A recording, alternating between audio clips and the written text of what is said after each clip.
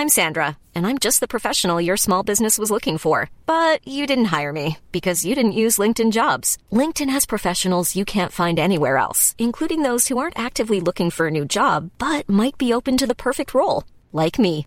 In a given month, over 70% of LinkedIn users don't visit other leading job sites. So if you're not looking on LinkedIn, you'll miss out on great candidates like Sandra.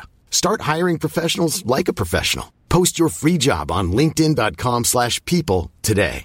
Many of us have those stubborn pounds that seem impossible to lose, no matter how good we eat or how hard we work out. My solution is PlushCare.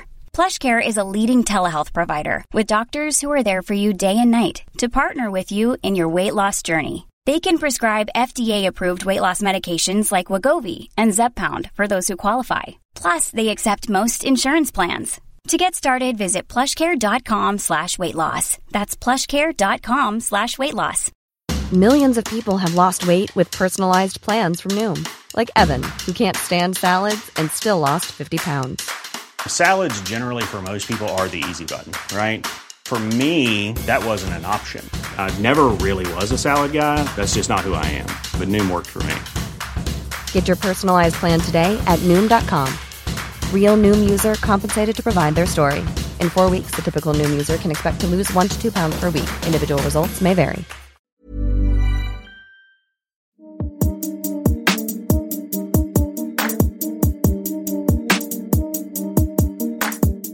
Hello and welcome to Second Chance, a podcast that explores the notion of second chance.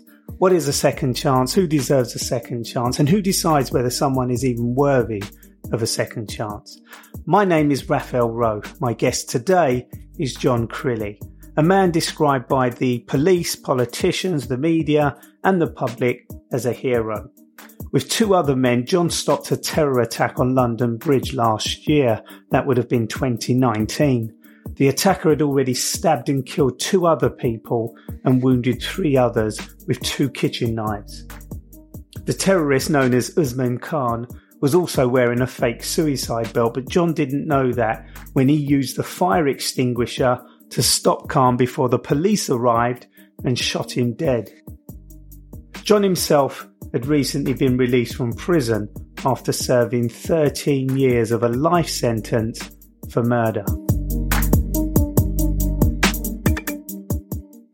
Welcome, John. Thanks for joining me today. I'm all right. Thanks for having me on, Raphael. John, let me start by asking you about that awful day. And I hope it's not too painful to talk about this, but it's so important. What can you tell me about the fact that you have been described as a hero? Why have you been described as a hero? Walk me through what happened that day. Well, I don't know how much you do know about the day itself, but obviously it was for Learning Together, the Cambridge initiative that they've been bringing into prisons up and down the country. And that's where I met him in prison. And they invited me to an event when I got out to talk about everything I'd learned from there, everything I'd got from there, and possible ways for us to go in the future. So yeah, I just turned up for the day to be a part of that and to show my appreciation for everything they've done for me. And I was having a bit of a bad day. I was in a bit of a mood. I didn't really want to be there. Everything was going wrong that could go wrong. The machines weren't working. My bags had snapped. I was pretty in a bit pissed off, really. But so we got to Fishmongers Hall where the event was. So because I wasn't in a good mood, I went immediately outside for a quick smoke on the bridge. And then it dawned on me about the attacks there previously. And so anyway, I went back in.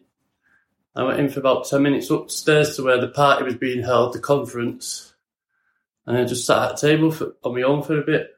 So let me just walk myself through this. So you've attended this conference. Where are you based, John? Are you based in London? I'm in Cambridge now. So you came down from Cambridge to attend this conference that was being organised by Learning Together. And is that a charity that organises events around rehabilitation programmes for individuals like yourself? They have 10 prisoners who've never been to university, probably, and never even done education, actually doing a module with Cambridge students, first year, second year students. So for me personally, it opened my eyes up to what I could do. that I am just as good as these people who had always never even imagined speaking to. So yeah, that's the idea of it, and now it's spread up and down the country. What was you studying? What was the modules you were studying? The module I'd done with Cambridge was a criminology module on trust, effective practice, and all that stuff. And this conference that was taking place at Fishmonger Hall in central London on London Bridge, this was a celebration of the success, was it? Yeah, 5 years it was going now by then, yeah. So, yeah, it's successful 5 years. And like I say, they like including everyone in it, so ex-prisoners come together and really put ideas together and that are going to get used. So it's really good. So despite the fact you were having a bad day on this particular day because of numerous things, you were sitting in the conference after lunch on your own, waiting for everybody else to come back in. Pick up the story from there, John. So, yeah, well, when I was in prison and I met Cambridge a lot, I managed to get me a mentor to help with me further studies and things I'm doing in the future, who's John Samuels, QC. He's an ex-head of the parole board and all that. So, although I've had communications with him, I've never met him face to face, and I knew he was at this event, so I was looking out to see him really, to have a discussion with him, and he just happened to come in first on his own, rooting around the table. I didn't know it was him, and then it dawned on each other who he was. So I got up and went just a couple of yards outside to have a chat with him, and sat my mate who was in prison with us to come and have a chat with us. So there was just the three of us outside. It's like on top of the staircase. Staircase is massive, coming around both sides onto a veranda at the top outside the big room. So we were just there having a chat for a couple of minutes, and then all just screaming just started going off. And then it just all went nuts. When you say scream, for those who don't know what happened, tell me what happened. Initially, we were looking at each other going, is that someone messing about? Is it someone playing around or something? But then obviously the pictures in it got a lot more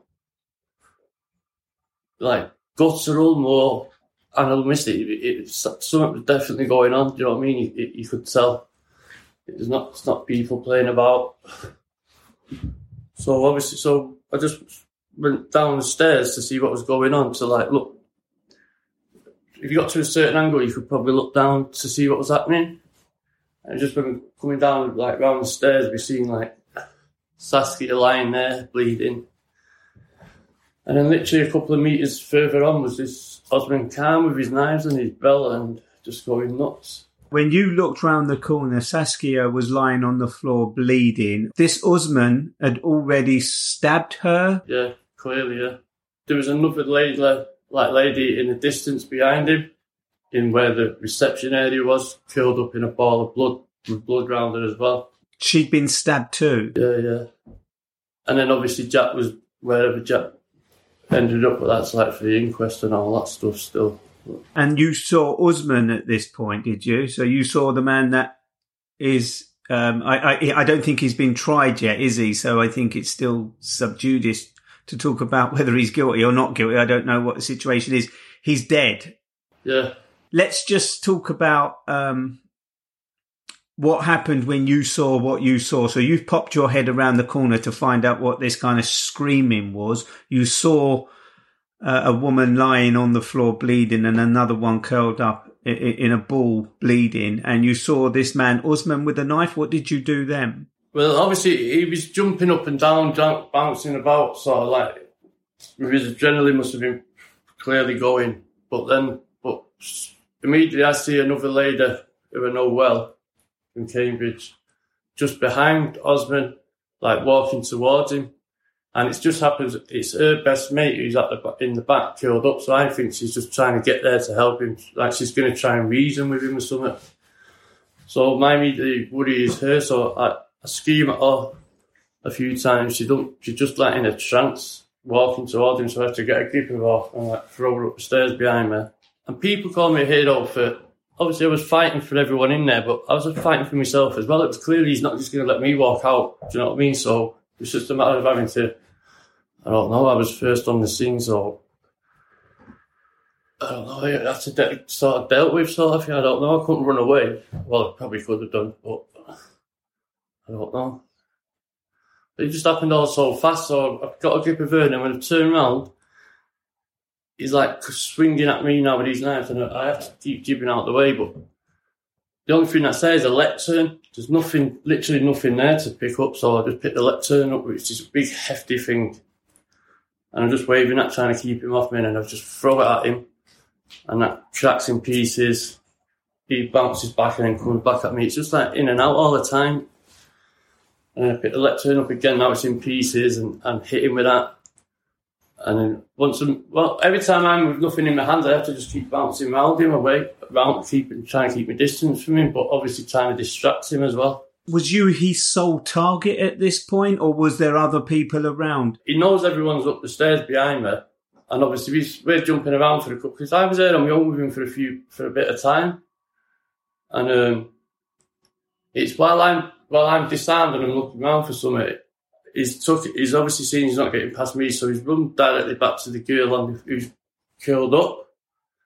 And I can see him going for it, so I'm just running behind him. I've got nothing, I don't know what I'm going to do, but he just jumped her twice right again in front of me. And it was just some big ornate like chairs that I picked up and hit him with that, and then he bounced off again for a bit. And it's at that point that I've gone looking for something else, and the other two guys had come down then, I think, with the tusk and that, which has allowed me to go and look a bit further when I found the fire extinguisher. So you've managed to push him through your sort of retaliation. You've been able to push him further away from where everybody was, down the stairs and almost out of the building. When I left him, he was right in the reception bit where the tables was when you come in, like where you immediately come in, yeah. And that's where he was when I come back with the extinguisher, but the other two lads were there then. Oh, there was another lad, one lad that I remember with the tusk.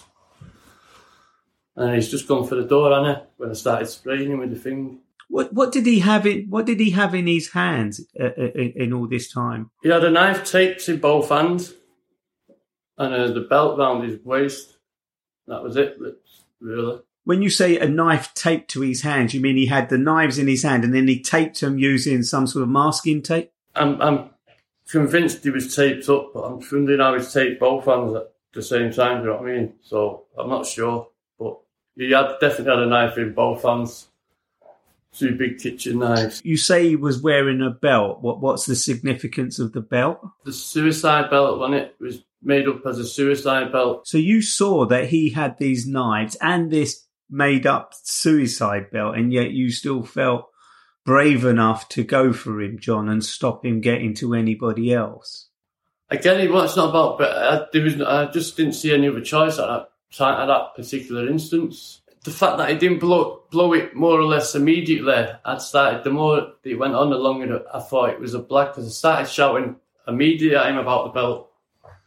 When I initially started communicating with him, it's shouting, but I'm not going, what you fucking doing, what the fuck's going on? He's going, I'm going to kill you all, I'm going to blow you all up, referring to the belt. So I've gone, instinctively just gone, well, fucking blow it then. And obviously he didn't. And then the longer that's gone on, I'm talking probably seconds, 20, 30 seconds, but in that space of time, it seems like age, I'm just thinking, he's blagging. He's not even got it's fake or something, I don't know, it's that. But the more it went on, the more I'm thinking that's not real, or he would have blew it. But you didn't know for sure whether it was real or not? Initially, no. So you've managed to force him, by using the fire extinguisher, out of the conference main door onto the street. What happened next? So yeah, and obviously he's getting a couple of prods from the narwhal tusk now as well. So yeah, he's just bundled out on the street, and he's started running up the bridge. And obviously then we can see people coming down and just started screaming at them to get back and that, which they did. And then we've just been weaving round him. And obviously if you watch it, we just happened to land. Luckily, really, I've sprayed him, he's nudged him with a pole and he's gone down, and the other fella's just walloped him. And then we're all just on him in a second, obviously getting his hands for the belt sort of thing.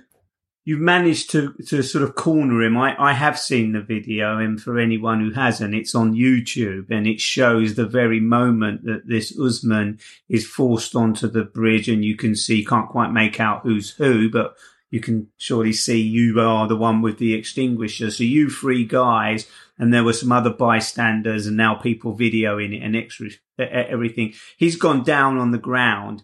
You guys have sort of managed to sort of placate him, if you like, just for a few moments. And then the police turn up. Well, we just jump on an arm each to get the knives off him, innit? And all the other lad got his own fruit up the street, and I took the knife off him. Turned it on the other way and give him a crack with it. It's not big, it's not big, but obviously in that situation, you're protecting yourself. And then I've got rid of that knife, and then, the police was there, shouting at us to get off him. And we were just obviously worried about his hands and the belt. Obviously, once completely cleared, it was fell, so we was just like, if we get off, he's got a belt on, and obviously having a little dialogue with the police. I was actually telling him to shoot the cunt. Minor language, sorry, but what I'd just seen him do, sort of thing. Well, I was screaming at the police to just shoot him as soon as he got off, and you'd better shoot him because he's got a belt, sort of thing. And I'd lost all care for him by that time, do you know what I mean? I just wanted him done. So we jumped up, and obviously there was one lad had to be dragged off because we was worried about his hands. And then they just shot him. He was obviously still moving about. Well, they hit him with the tape. They didn't. I like to stress that they didn't just shoot him straight away because I was screaming at him to shoot him, and they did take the time. They did warn him and hit him with the taser at first, and he still kept moving. So obviously with the belt, they shot him. And your concern and the guys that you were with, who by this time had controlled this Usman, or at least pinned him to the ground and disarmed him. Your main concern was that once you released him and his hands were free, he could reach for this belt that you didn't know was a fake suicide belt and detonate it, I suppose, ignite it so that it went off and killed you and everybody else around you. That's why you were shouting at the police to shoot him. Oh, yeah, definitely, yeah. And they did? And did, yeah. Well, he was still moving, and I don't know what the protocols was, but I assume if he's got a belt and he's moving towards it, they have to take him out, I guess. How many times did they shoot him, do you know? Twice, I think. That killed him, I suppose, for a better word. Well, yeah. How did you feel at that moment? Because I suppose up until then, the adrenaline was pumping through you. It was keeping you alive as well as you keeping other people alive by keeping him away from getting at other people. I don't know. I was just angry, I guess. Initially, just angry, but obviously anyone who's been in prison and done half a course knows it's a secondary emotion. So, I don't know, just probably confused, scared. Confused, I guess. It's just a mad shock, isn't it? Now, this happened in November last year. The aftermath was that Khan killed Jack Merritt and Saskia Jones, and he wounded 3 others. And so that would have been the woman you're talking about on the stairs, Saskia Jones, who was the one who died on the stairs, Jack, who died at another location in those premises, I think. And this was in November last year. So 3 people wounded, 2 people dead. What did you do after the incident, John? I mean, the police have shot Usman, the suspected terrorist who carried out these awful attacks. And it's a bit of a mad time because obviously they've got a job to do, and we're just like mind your manners. You mean get over there? And it's like just imagine. Obviously, there's bombers about, so they're going to be shouting, "Get the fuck up!" Yeah, it was a bit mad. But yeah, they just rounded us all up and then took us to a Salvation Army place or something like that. A big building somewhere, give us clothes and interviewed us. And oh, right. So the same day, by the evening, you were back home in Manchester. Obviously, I was staying in Cambridge, but I went up to Warrington actually, to a friend's house to stay.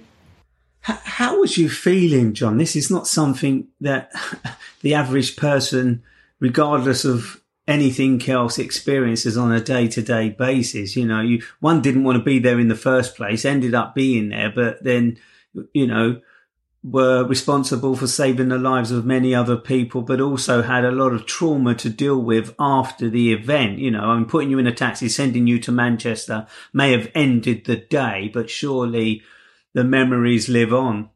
No, definitely, yeah. No, it was hard, man. And all the time we didn't know. We just got told 2 people were dead. We didn't know who he was. We couldn't see Jack. No one had seen Jack. It just started to put literally 2 and 2 together, and then it's just obviously I see what happened to Saskia. I see the injuries, and all I can do with Jack is imagine what's going on. I can't talk too much about that because it's obviously we've got the inquest coming, but not knowing where, how, it's just, yeah, you can only imagine stuff. Jack, you knew well. Yeah, I knew Jack from more or less the start. Well, I'd done my course with Jack. No, I didn't do my course with Jack. I'd done my course, and then Jack come on as a Cambridge student the next year, and I was a mentor from the previous year, so I was mentoring Jack, ironically enough, or that year's students, and got to know them all really well, yeah. And then I stayed in contact when I moved prisons, and he was outside helping me finish get materials for my degree and that. And when I got out, he'd come and pick me up, took me out, come up to my degree ceremony. Yeah, he was a good guy, man. It's really sad. Your actions, what you did to save the lives of others, and you know, however you see it, people have described you as a hero. I can see it's kind of emotionally affecting you now. But you've done a brilliant thing, and although Jack and Saskia lost their lives, many other people would have lost their lives had it not been for you and the other guys who did what they did. And I hope that you take strength from that as well as sadness from the whole experience. But your actions, John, have been praised by both the police and politicians because of what you did that day. Does that offer you some comfort? Yeah, of course it does, yeah. But I'm just left wondering how much I was praised before it became clear that I was an ex-offender. Because the praise only seemed to last 24 hours or something. So the details started coming out, and I don't know, maybe I'm being a bit... No, yeah, I do acknowledge the bit of acknowledgement they have given us, but yeah, I don't think it seemed to dry up a bit when it became clear that we was offenders, was involved, sort of stuff. So, and I guess it is hard for them to... I don't know, it's hard, isn't it? Yeah, I know, and it's a shame. But look, let's deal with that now then. So the reason you were at this conference in the first place is because you'd been released from prison. Talk to me about why you were in prison, how long you were serving. I mean, who's John Crilly then? If we were to talk about John Crilly before all this, where did it all go wrong? Where you ended up in prison, John? I was a spoiled little brat till I was about 18. My mum was killed in a traffic accident. I split up with my partner and my son the same day, and I just got lost on drugs from then, in and out of prison. But for over 20 years I was in and out every year, 3 months, 4 months, just petty offending. I never really did burglaries because for one, I don't like the thought of going in somebody else's house. I can pinch a car because, you know, it's outside, it's different. But so my majority offending was, yeah, just pinching cars and that, trucks and stuff. And I started selling drugs for a few years and got involved in that aspect. And at the time in my offence that I got me life sentence for, I was selling drugs. And I just went on this burglary as being an idiot, basically. Just being nosy and wanting money that was owed to me. So I had drugs in my pocket. How old was you at the time? 34. Like I say, I was lost, but yeah. I went on a burglary with a kid I'd known for 12 weeks. And we knocked on the door like you do, there was no answer. And it turned out, unfortunately, the victim had tinnitus, so he couldn't hear the door. So obviously he doesn't answer the door, we assume there's no one in. We kick the door in, go up the stairs into the flat, and we come across the guy sat there, obviously straight away. I'm panicking and telling him to get out of the house. My co-defendant's adamant he's waiting until he gets someone there. And then the guy stands up, the whole stands up, and my co-defendant punches him once. He drops to his knee, I pick him up and put him on the couch, and I left. And yeah, then I ended up getting arrested for murder. He sadly died. The one punch? Well, yeah, the pathologist said it was no more than that, or consistent to one punch and hitting his head when he fell, but no more than that. Although if you read the papers and all that stuff, well, as you know, the media and crime. But yeah, so I ended up getting arrested for part of a joint enterprise, as they call it. Although they accepted in court that it wasn't planned, I had no intention to harm him. I didn't touch him because of my foresight that could have happened from a burglary. Before I was as guilty as the guy who actually threw the punch. And were you both convicted of murder or manslaughter? Well, convicted of murder. He was convicted as the one who threw the punch. He got 25. He had previous for it, similar sort of things. And I got 20 for just being there, basically, not doing anything or reporting it. So that was a life sentence with a recommendation that you serve 20 years and your co-defendant serve 25 years before you can be eligible for release. So yeah, obviously I'm there. I'm obviously still at this time taking drugs. I've used drugs to cope all my life anyway, so I'm not going to do anything different now, sadly. But yeah, it took me 4 years in a long-term prison to find myself in the block again for drugs again, for so-called lads taking the piss out of me, because, you know, all that comes together and all that is just bullshit these days. But so yeah, I just thought I've got to do something different, and I was disgusted by, although I was a drug addict, it hurt me that much that I could be convicted, that people actually think I could go in and kill a 70-year-old guy. So I always wanted to, and I knew I wasn't a murderer. I knew I didn't intend to harm anybody, never mind an old man. So yeah, I thought there must be a way to get this sorted out, because it just can't be right. I was supposed to have the best criminal justice system in the world, so I started studying law. Well, I've done a couple of GCSEs, see I could study a bit. I thought, I'm going for law with an eye on trying to sort my sentence out. Became aware of Jengbo, the organisation, and I've been with them from day one. And luckily enough, sadly enough, I'm the only one who happened to win the appeal post Jogi change of the law, which is ridiculously unfair. If my case merits it as a drug addict and living a way of life anyway, there's people I've met who've never had any criminal records, who've just been on the very fringes of an offence, a lot less than mine, and still locked up. Kids, mothers, you know, it's ridiculous. Let's come to that. This is all around joint enterprise, and I spoke to Janet, who you know, whose son is in prison serving a life sentence.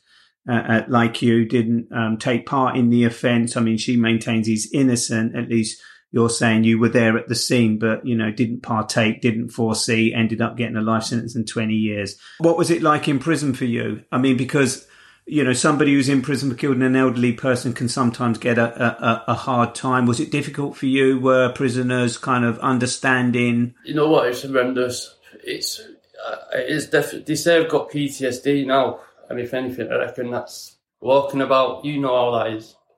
But you know what? I never once got a cat off anyone for it related to that offence. I got a cat once all the way through that system for drugs. Luckily enough, I think, there was enough kids who knew me, who backed me, stuck up for me. But it never stopped me looking over my shoulder for 1 second. How long did you serve? How long did you do, John, of that 20 years? Just under 14, yeah. Did you have any family and friends who were able to support you during those 14 years? Just my sister stood by me. My sister and kids, yeah. That was enough. More than enough. That helped you get through, did it? Oh, definitely, yeah. But madly enough, sadly, me and my sister fell out since I got out, and it kills me. Well, you're not the same 34-year-old as you were when you went in, and I suppose your mentality, your approach to life has changed significantly, as would have done your sisters and anybody else on the outside. I know it's a very, very difficult bridge to cross together. It was, but yeah. But going back to that was hard getting through that sentence, like looking over your shoulder, being in for that offence was horrendous. You've got people who you've known all your life, like half looking at you sideways, and you know what they're thinking. You won't say it, but like I say, luckily enough, we had enough good lads who stuck up for me, and given you were a repeat offender, admittedly a petty offender, drug user, you know yourself, John, I suppose, tell me if I'm wrong, that if it would have been the other way round and somebody you knew ended up in your situation, would you have ended up looking at them sideways when you were in prison? Almost definitely, yeah. Which makes it even harder for you to cope with that. Definitely, yeah. It's just the ethos of the prison these days, isn't it? But never, I would never do it again. I think it's interesting for people. Maybe you could help people understand that point. I think it's interesting that people don't realise that there is. I hesitate to use the word hierarchy, but prisoners often do categorise the nature of a crime. You know, at the bottom of that would be the nonces or the sex offenders, and that category has its own category, from child paedophilias, etc. Murderers, robbers, and everybody's classed in a different category. What can you tell people to help them understand why that is? Because the fact of the matter is they're all prisoners. Some crimes are more hideous than others. Of course they are. But why do you think that is? I just think it's I don't know, the mentality, the IQ of the place. It's a very enclosed. If I could see back when I was a kid how small the world of criminality is and how much bullshit it is, rather than this idealistic world I had images of togetherness and all for one and all that above everything else, all in it together sort of thing. It's just nonsense. It's the outside world, outside of that, where all that's going on. And you just can't see it. It's sad. I don't know, man. It's just... So those 14 years that you did of the 20-year sentence, that was a tough 14 years for you, John, until you found the opportunity. I mean, I'm sure during that time you did other things, you know, whether it was to benefit yourself in workshops, tailors, or to support your drug habit until you were able to kick that habit. Were you on drugs in all that time? I mean, while you were in prison, in order to bury, and cope? First 4 years, yeah. And then only because of maybe times on the wing where it had dried out and I'd had to experience reality and getting little glimpses of it through no choice of my own life, but getting glimpses of it and having a taste of it and seeing it's not that bad, it's, And then obviously I think the circumstances I found myself in just come above everything else, the drug habit included. The injustice that I felt as a criminal and a drug addict, the injustice I felt at the sentence, and the way you could just be treated like that by a so-called criminal justice system that known throughout the world, it just blew my mind. So I think it was just the desire to fight that more than anything. And this was your desire to fight the fact that, despite the fact that you were on the burglary, you had no intention of harming anyone, didn't harm anyone, didn't hurt anyone. Unfortunately, the guy that you were with did, and I don't know whether your opinion is, like many's would be, that he deserves then to be serving 25 years or at least a long prison sentence for what he did do. But your argument is that it was unfair that someone like yourself, as has happened in lots of other cases, ended up getting a lengthy prison sentence when, all you were doing, if all you were doing is the right phrase, was trying to make some money to support your drug habit. treatment is probably what you needed more than 20 years. I wasn't even trying to rob the house. I was just trying to get money off guys who was robbing the house, who owed me. So, I was robbing the house, wasn't I? But I had no intention of anything else than robbing the house. Even robbing the house, I didn't want to do. I don't know why I did it. I just stupidly did it.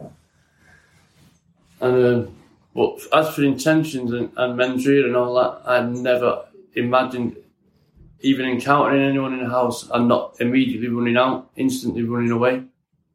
The thought that you would stay and confront someone, especially, I know it didn't look anywhere near something, but anyway, anyone in the house just doesn't compute in my head.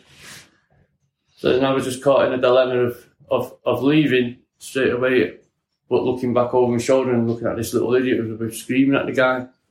So do I just leave and leave him to it, or do I try and persuade him to leave and stay a bit longer? And then it fucks your withdrawals up from the... it was a no-win situation, I guess. And gladly now I've got some sort of... Although the sentence they give me to substitute it's not only 2 years difference. It's all politics. And yeah, hopefully the judicial do the right thing and get rid of the substantial injustice test and bring a bit of justice to our criminal system, which is just nonsense at the moment. So let's talk about that. You were able to tackle the drug issue that you were coping with in prison.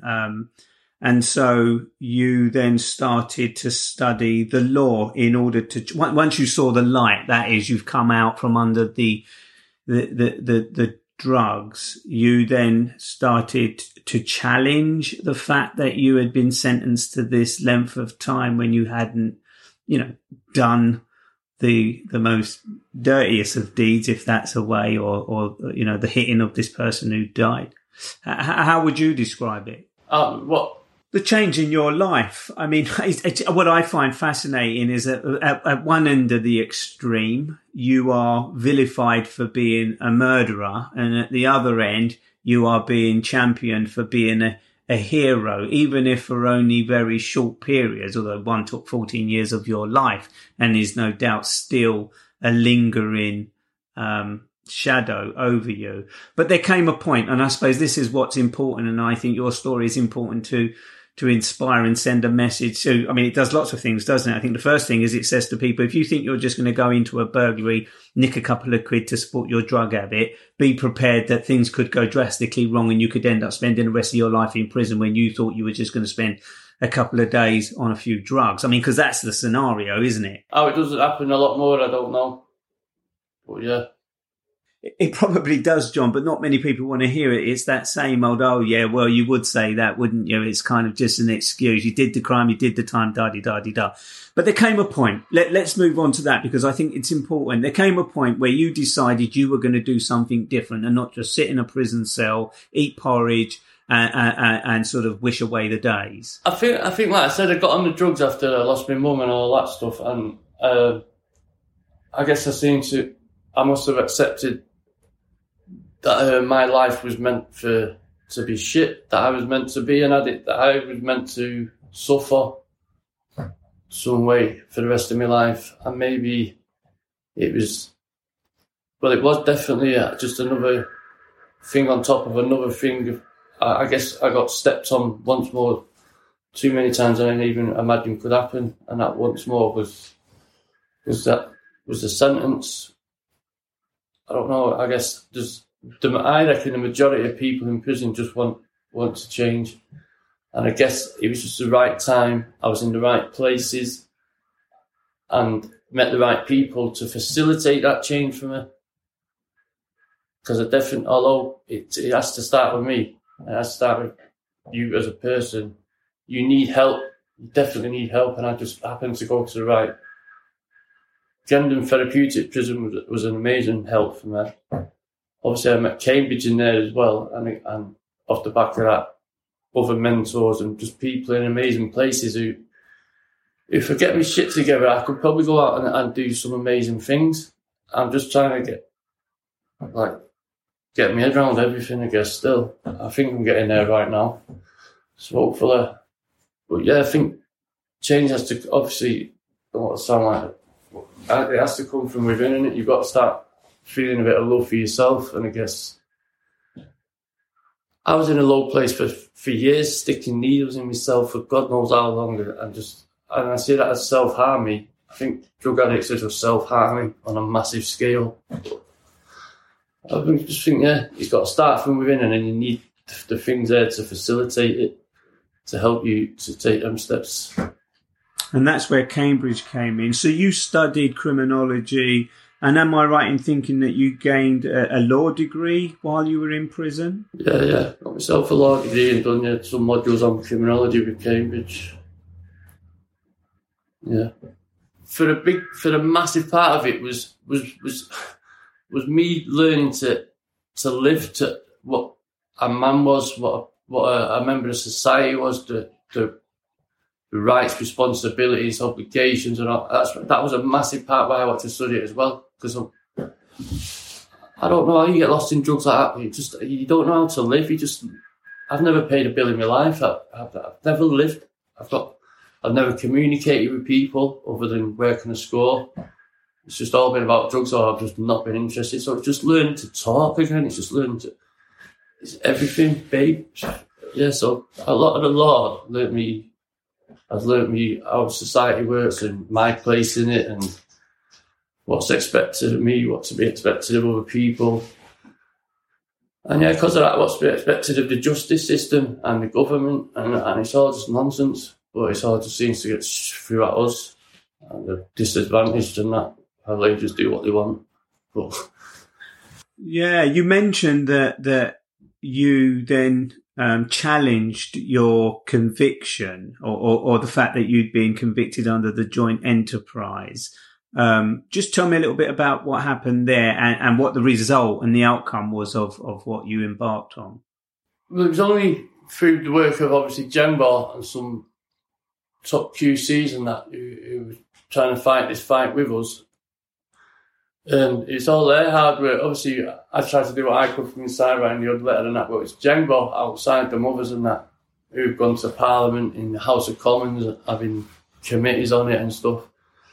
Who took it to the point where the Supreme Court had to change the law. They'd been using, like I said before, instead of intention and mens rea, that you need to commit an offence. For the secondary party, not even the person who did it, the one who's just on the scene, you don't need intent.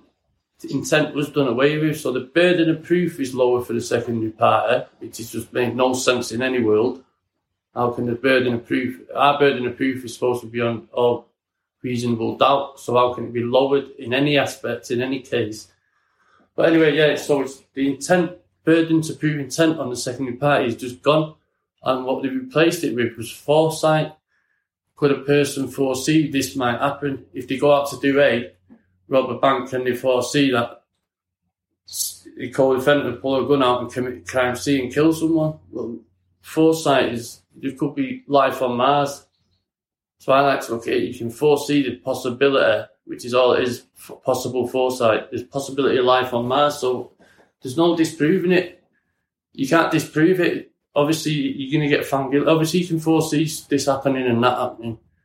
And that's exactly that. Madly though it sounds, that's what they was doing for 32 years.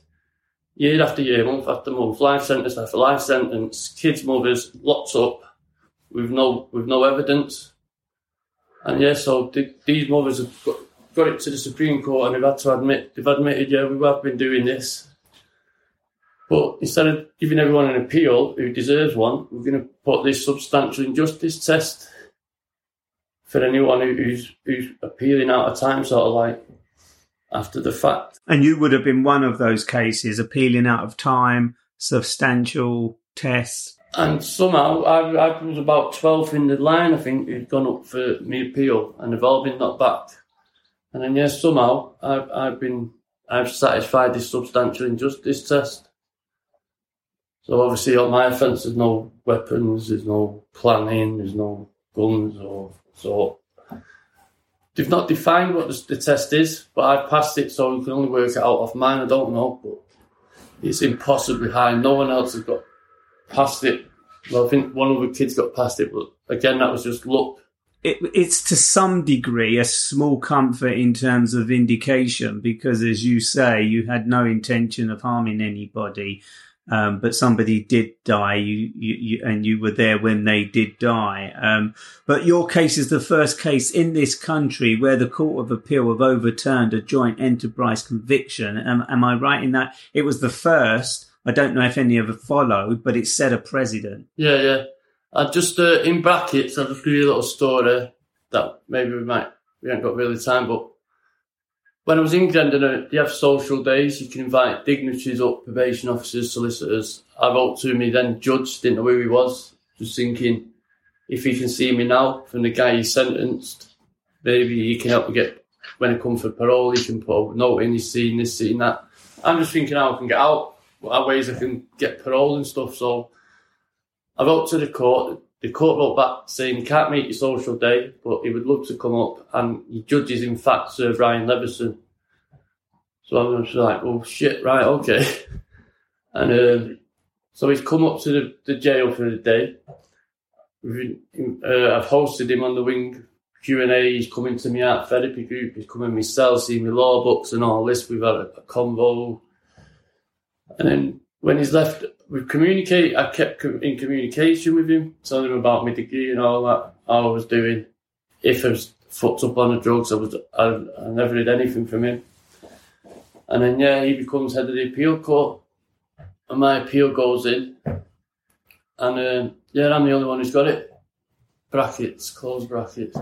Do you think your wooing of him in the prison influenced that decision? And do you think you overwhelmed him with such nice charm? Could be, couldn't it? So was your conviction reduced to a lesser offence, or was the sentence reduced? Put me back on for a retrial and kept me remanded.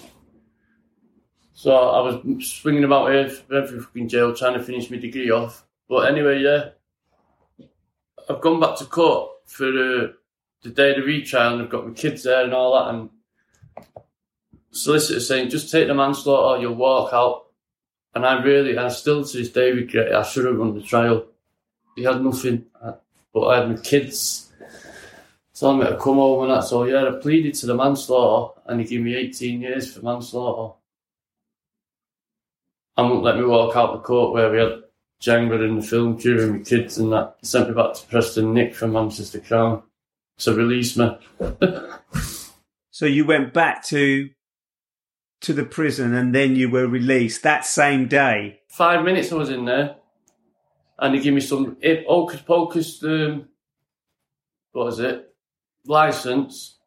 And then the morning, I've been out about 6 months. The morning I'm supposed to be moving down to Cambridge. They come and recall me for 9 months for breaking a condition that went on my licence, and they've learnt lessons from it. So so it's still not fucked. It still haunt me, and I'm still on licence to 2023. What are your future aspirations then? I mean, you've been through quite a journey. I mean, in this conversation, I can see more than one second chance. You know, just the fact that you had your original conviction overturned, the fact that you were sent for a retrial but opted to plead guilty to a lesser charge. So there have been numerous opportunities where you've been given a second chance or taken back. What are your future aspirations, John, at the moment? So very recently, like as I was the other week, I didn't really have any. I was just still trying to comprehend everything, or just accept shit that's happened and move on again, like I've done so many times. But I've just applied for some pretty, previously to me anyway, out of this world jobs that I would never even imagine of, that are around policy making and stuff, with probation and things. So that's where I want to be, influencing things that are going to work on the ground and being on the boots on the ground and that. And there's a couple of jobs that have come up that I couldn't have written better for myself. So please God,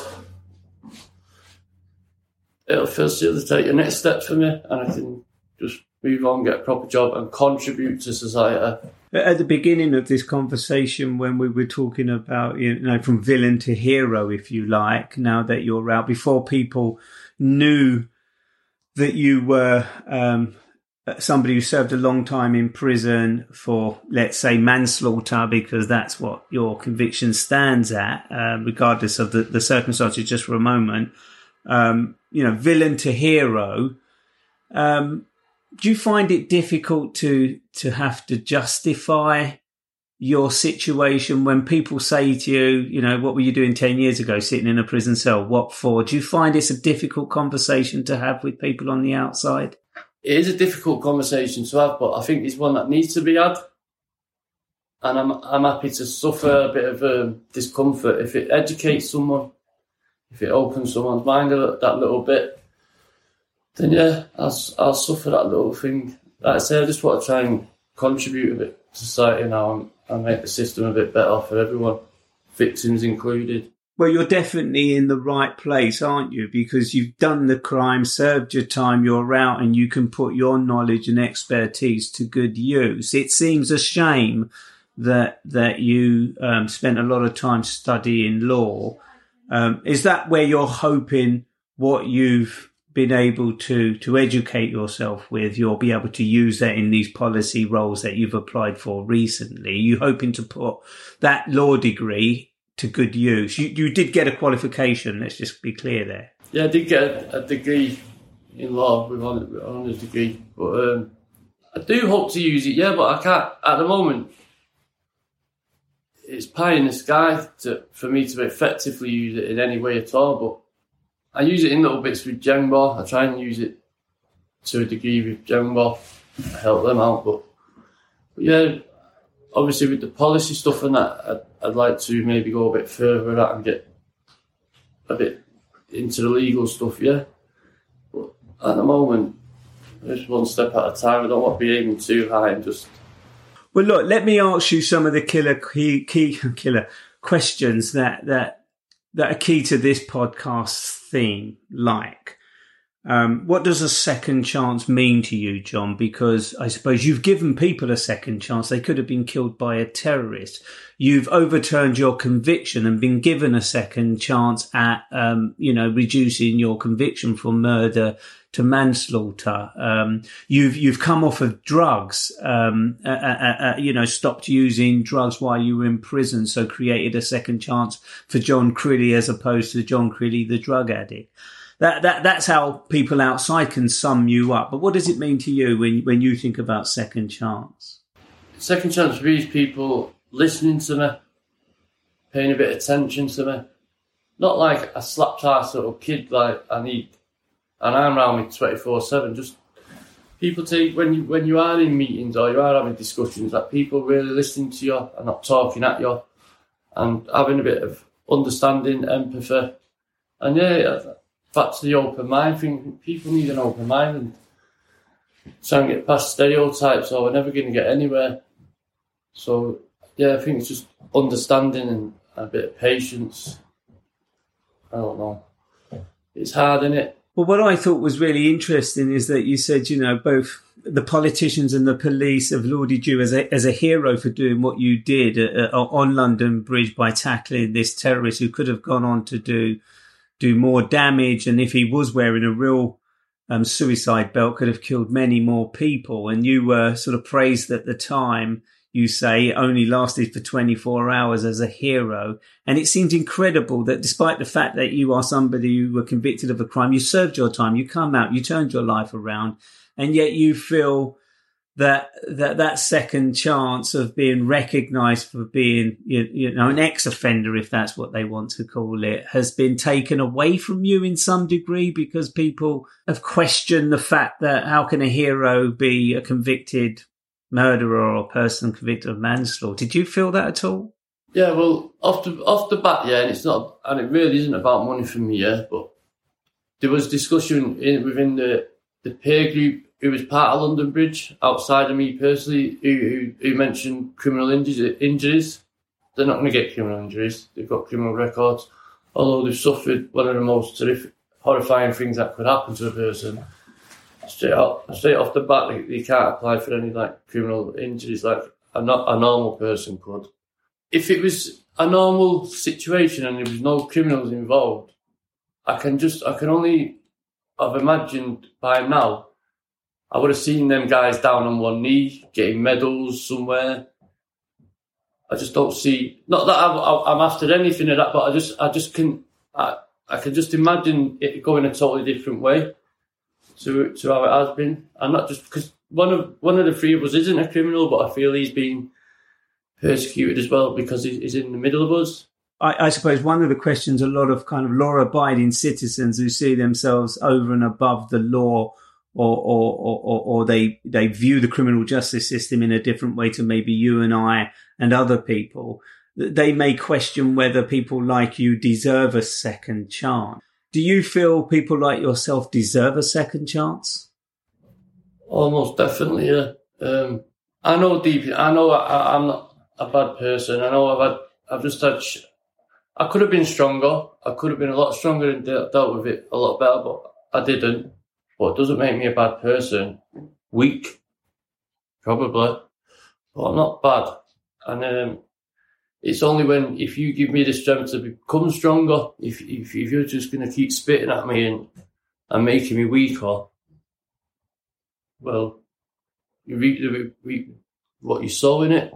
But if you're going to treat me with a bit of compassion and understanding and give me a bit of strength, belief in myself to grow, then the world could be so much better. Do you think you still need help? Yeah, definitely, to a degree, yeah. I'd only be a fool to myself of what I've gone through in the past to think I'm cured and I don't need nobody. And I mean help just as in the odd pat on the back now and again from probation and that, or people who are judging me still. And and supporting in job opportunities and education opportunities and stuff. That kind of support I need. Do you think that you're doing enough to embrace that second chance by going out there and looking for these opportunities and doing as much as you can possibly do for yourself so that people can at least see that you're trying and with a little bit more help, things can change? You know what? No, I haven't been doing as much as I could have been doing, but like as we've discussed here, I reckon, not blowing me up, but I have had a bit of a mad year, do you know what I mean? I've had a mad couple of years, and I'm just coming round from that, I think. Hopefully I'm in the right place, but yeah. I was in a good place when I got out and I was released, I had my degree, and then that happened, and it has given me a bit of a kick in the ass again. When you look in the mirror, John, having been through the journey that you've been on, you know, as a young offender, a repetitive offender, somebody who's been in prison sentenced to one of the most hideous of all crimes, murder, long sentence over your head, drug abuse, like you say, torturous prison sentence because of the nature of your offence. So, you know, you have those challenges always looking over your shoulder, but then you got some small victory by having what you've always said, recognise that you didn't kill anybody, even if they died on your game. Then you come out of prison, you go through this traumatic kind of terrorist experience, and now you're sitting on the sofa talking to me. But if you were looking in the mirror or somebody was looking at you, how would you describe yourself? Probably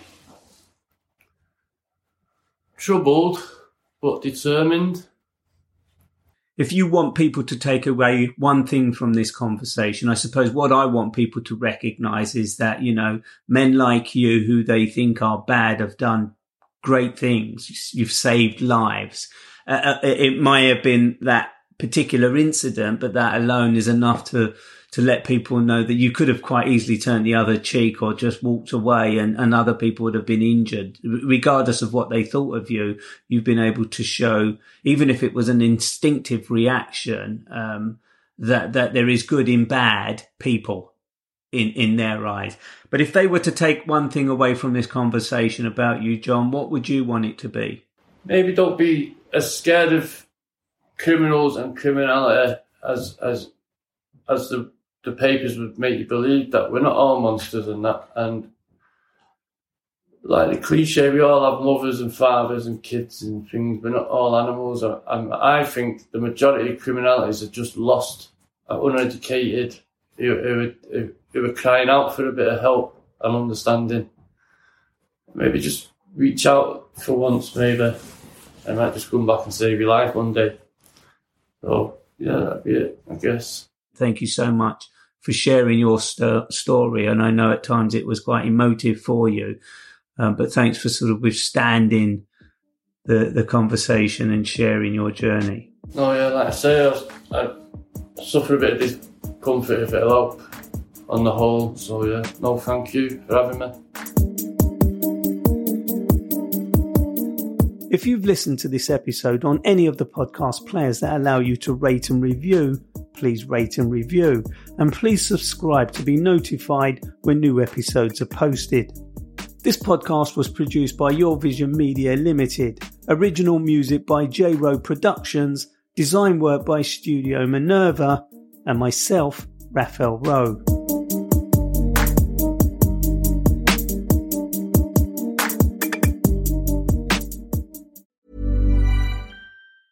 Planning for your next trip?